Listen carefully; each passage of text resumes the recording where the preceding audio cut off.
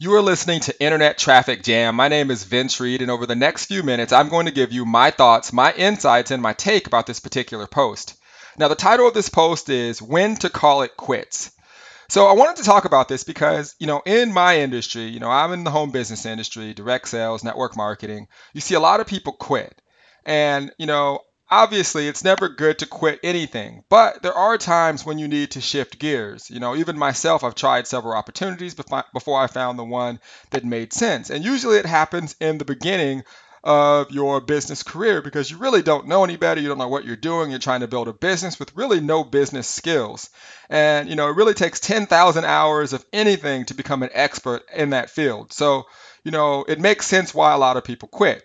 But I would tell you this: if you're a person that is contemplating quitting something, it really comes down to what's in your heart. Have you exhausted everything that you have to make sure that you've got results in what it is that you're doing? Have you got a mentor? Have you purchased products and learned how to generate leads? Have you basically invested in yourself? Have you put in above and beyond effort? Okay, that doesn't mean you got a little bit of resistance. Someone told you no, and that means you put in effort. That means, did you go hard for 6 months to 12 months at your business with everything that you have and still did not see any progress? Okay, if that's the case, okay, then I would say maybe it's time to maybe shift gears. Maybe technology, maybe things have changed if that's on your heart and you want to do. So, it's one thing to quit something altogether and to change gears. So, again, everything that you do is learning lessons. So, if you fail at something and you shift gears and you continue to build your business, you continue to progress, you continue to invest in yourself, you will eventually get the results that you're looking for.